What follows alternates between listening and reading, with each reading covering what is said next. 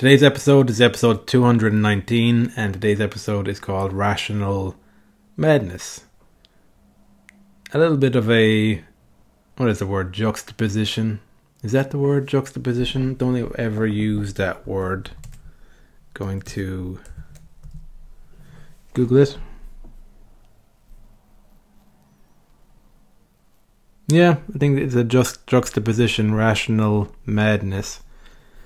Rationality shouldn't lead into madness, but there are many paths into madness, and rationality, secondhand rationality, is one of them as far as I can see. That's what I'm going to briefly touch on in this episode. So in this episode I just want to talk around this, that I guess the message of this episode is there's no way to go about avoiding the process of thinking for yourself without it ending up in pain. I think the biggest pain, well, not the biggest pain, but one of the more painful feelings in life is when you find yourself in a difficult scenario in your life and you realize you were led down that path by other people's thinking. That's more difficult than going down a wrong alley yourself, but at least it was of your own choosing, your own making.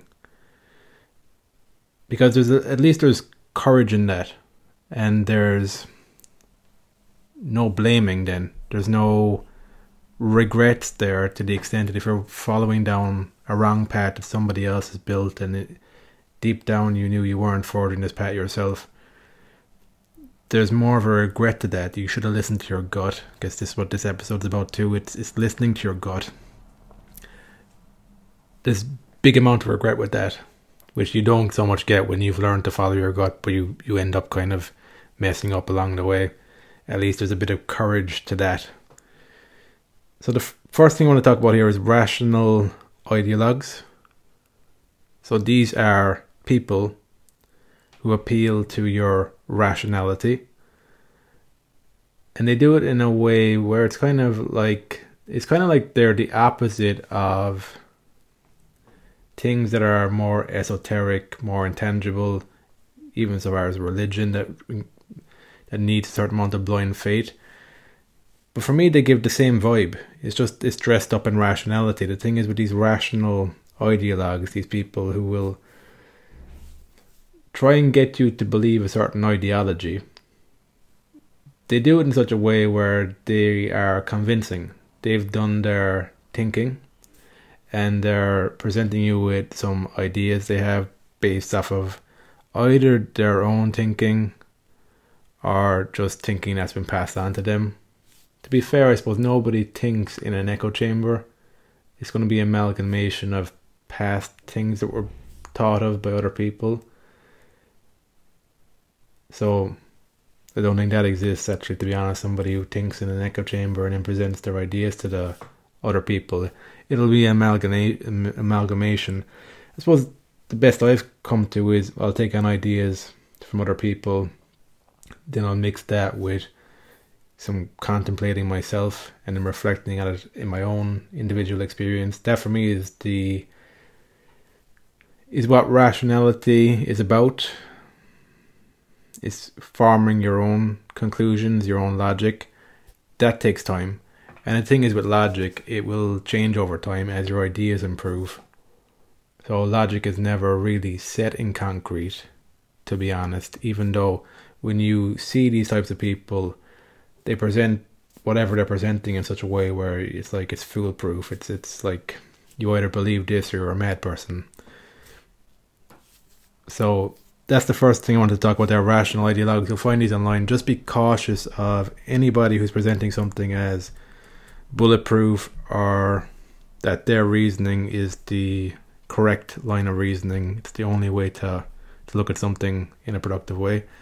See, the thing is, I suppose in this podcast I talk a lot about the nuances, and when I think about it too, when I'm presenting ideas or I'm sharing thoughts, I'm going to be overlooking things because number one, it's my own experience I have. I don't have other people's experiences.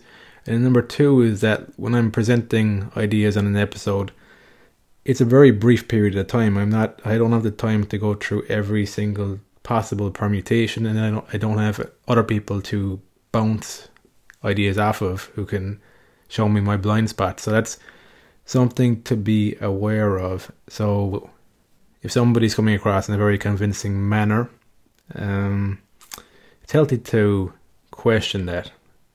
Don't ever blindly follow someone. And this leads on to my next point. The only thing I would learn to blindly follow is my gut feeling on something. And that's a very tricky process. It's like learning to even know what that feels like. What is that feeling? What is that gut intuition? Because the other things I've experienced in my life is I could have a feeling about someone or something and I could end up completely wrong. That can happen. So you're like, well, how do you blindly follow your gut feeling then? Which would have always kind of got me, and I suppose it does to an extent still. But the difference I would see is that when I have a feeling about someone or something and it turns out to be wrong, it's usually I have my own kind of biases in there. There's experiences I've had that there's certain kind of like, I think they're kind of repressed feelings there that cloud my judgment in some way. So I might encounter someone who have a feeling that I've met that type of person before and prematurely judge them according to that. So that for me isn't, looking back in hindsight, then that isn't really my gut. That isn't really my gut instinct. I think there's a layer of past trauma on top of that, clouding my judgment. So I suppose that's one thing to keep in mind, that those types of experiences, they need to be acknowledged. You need to acknowledge them yourself whenever your feeling about someone or something has been off, to just make a mental note of that's possible, that it's easy to judge people without even knowing it, and to judge them wrong without knowing it. It's good to keep that in the awareness, but at the same time, I wouldn't dissuade myself then from trusting my gut because I've been wrong about things in the past. I suppose the gut feeling I follow today is more so in terms of a sense of groundedness in myself. Like, that's the thing that I trust more today that I didn't know how to trust in the past. I suppose that gut feeling is what it gives me a sense of who I am, what I'm about, and there's no amount of rationality, secondhand rationality, that will convince me of stepping out in the long term away from that gut feeling I have. So this is probably the most important point to take away from my experience, is don't ever let somebody use their rationality and logic to disconnect you from your gut feeling. So this could be as simple as peer pressure. That just because the group is doing a certain thing or thinking in a certain way, then that means that you should think or do things in a certain way. I've experienced a lot of that through my teenage years, through my college years. And looking back on it with the contrast of how I live today, I wasn't very connected to my gut feeling, because it would have required feeling uncomfortable a lot, and then trying to work things out and working on my own rationality and my own logical thinking skills. So this is the thing. I think that your rationality, there's a good portion of it that stems from connecting to your own gut and intuition, because in my experience, when I haven't been learning to connect with that, my mind is too kind of cloudy. It's there's a tendency to look outside myself a lot more, too much, to other people, to take on board their ideas and repackage them as my own. That's what I thought logic would have been before when I was growing up. was just taking on what I would perceive to be the best of the ideas coming at me. More so than today, it's, I suppose, the way I work on it. And I was watching a movie recently actually called A Dangerous Method. It was recommended to me by a friend, and it's a story about Freud and Jung. Freud and Jung are in it. And there's a woman in it too, Spielman, I think it was her second name. I can't remember what her first name was again. But it's an interesting movie. Definitely recommend giving it a watch. I can appreciate Freud, but I've always been more drawn to Jung. And the reason I've been more drawn to Jung was, and it looked at it a little bit in this movie, or it was one of the primary themes, to be honest, is that Jung appreciated the importance of the irrational, of the, not even irrational, but the importance of connection to the soul and the spirit. And that's not something that's scientific. And that's kind of where his path diverged with Freud. And I can understand Freud's point of view back then at that time, is that he wanted to, from what I can see, he wanted to establish psychology as a hard science. And you can't do that if you start wandering into the realm of, I think Jung was interested in mysticism. Like, there's so many different alternative teachings and alternative ways of being that are outside the realm of science that I feel are as important as science is, to have that integration. Because when I think about it anyway, the soul isn't something that it's not a science. Can't study the soul, but so from the fact that we can't make that a science, does that mean it doesn't exist and it's not important? In my opinion, that doesn't hold any ground. I think the soul, the spirit, that's what makes a human, an individual. That's that invisible power that somebody can learn to follow through connecting with their gut intuition. And it's not going to come from other people's rationality. So that's another point here, is that if you seek to be rational, you have to think about it. Think about rationality as something that's relative. So one man's rationality is another man's poison. In terms of, if I follow somebody's rationality to a T, it means that I'm in my head, because rationality plays out in our head. That's where rationality exists. It exists in the logic that we formulate in our own thought, in our own mind. But there's something deeper than that within the individual, which comes before, in my opinion, it comes before the rationality. And it's more just that sense, the sense of connection to yourself, a sense of integrity, a sense of authenticity in yourself. And I suppose there have been things that I've been reluctant to talk about, authenticity and integrity, because I don't feel like I have that 100% of my life, and I'm not sure I ever will. But what I will say is that with integrity and authenticity, it comes back to a sense of being still and strong in yourself, even when there's chaos around you. That for me is what authenticity and integrity is connected to. And yeah, I've always found them difficult topics to talk about, because I thought that you'd need to be feeling that 100% to have any insight around that.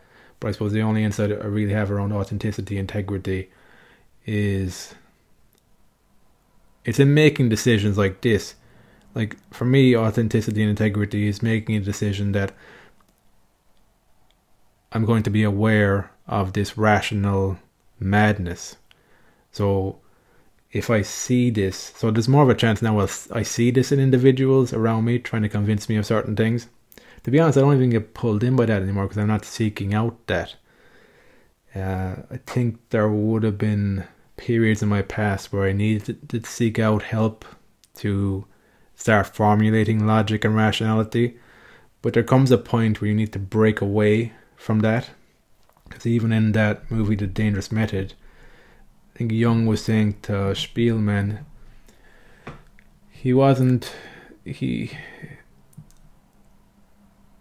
I think she actually said it, that perhaps Freud, in his inner circle, so he had like a circle of people in Vienna that were, I guess, his tribe of people around him, and Jung had the impression that they were just taking up scraps from Freud. They weren't challenging him. They were just taking on his scraps. And Spielman, I think, was saying that perhaps he's gone down the road. Perhaps where he is now is at the stage of obedience. So his followers, even the word follower there as well, they were just being obedient to him, not really questioning, challenging him too much, just taking on his ideas. Whereas Jung wasn't like that. I think that's where they split. Jung placed emphasis on the things that aren't logical. So that's where I would identify with Jung, is that he placed emphasis on both science and logic and on the spirit realm, more the stuff that isn't understood through the logical brain. It's more understood through the gut and through the heart. So for me, that's the integration of mind, body and spirit. So like even today I do a bit more stretching, a bit more yoga, that type of stuff, where it's kind of connecting the body to the breath. So it's the way I think psychology should be approached, is the integration of mind, body, spirit. And that's not something that's just purely a science thing. It's not purely rationality. And if it is, it's just it's rational madness. I think even in The Depends, or the Dangerous Method, that film, I think Freud even said it.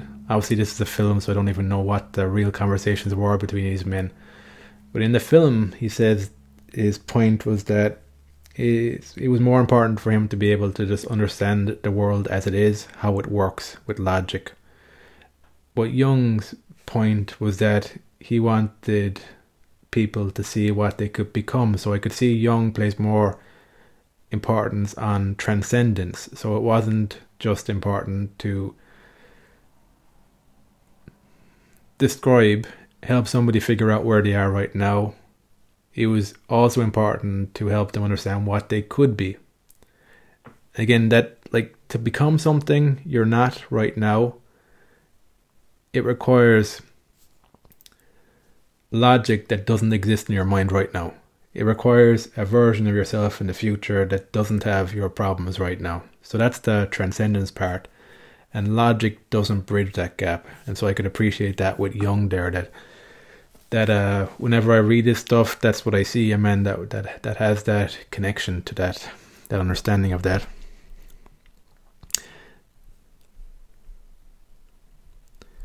So it's going to go a little bit into software development here with a point: continuous integration. So there's a very good video on YouTube. If you're a software developer or interested in coding in general, I recommend checking it out. It's called How Not to Become a Senior Developer. So in this talk, Ted Johansson, he made a number of, from what I could see, were insightful comments about basically how to become a senior developer and how not to become one. But there were some points in it that were just applicable to life in general. So here, for example, he said, pick up the best ideas you have heard of so far, knowing that you will come across something better, and then be ready to drop them. So that is, in my opinion, the best approach to logic you could take in life in general. And it's also the most difficult. It's difficult to take on ideas and then to realize that you're going to outgrow them. You're going to have to leave them go. Because it's very easy to get identified with ideas. That's why ideologies are so powerful.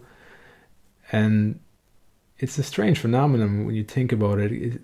It can be very easy to get into a space where you can't detach the person from the ideas, and even the person themselves talking about the ideas, they can't detach themselves from the ideas either. That's something that I need to be aware of also. it's a feeling you can feel when you're wedded to an idea. It just feels quite stuck and rigid. It's a rigidity feeling to be aware of when it comes to ideas. That's going to stop you from making progress moving forward. So it's useful to just be aware of the feeling in your body when it comes to ideas. And even in this talk, he goes on to talk about how there are programmers who think they've got the best language, the best programming language. Did I write down the quote here?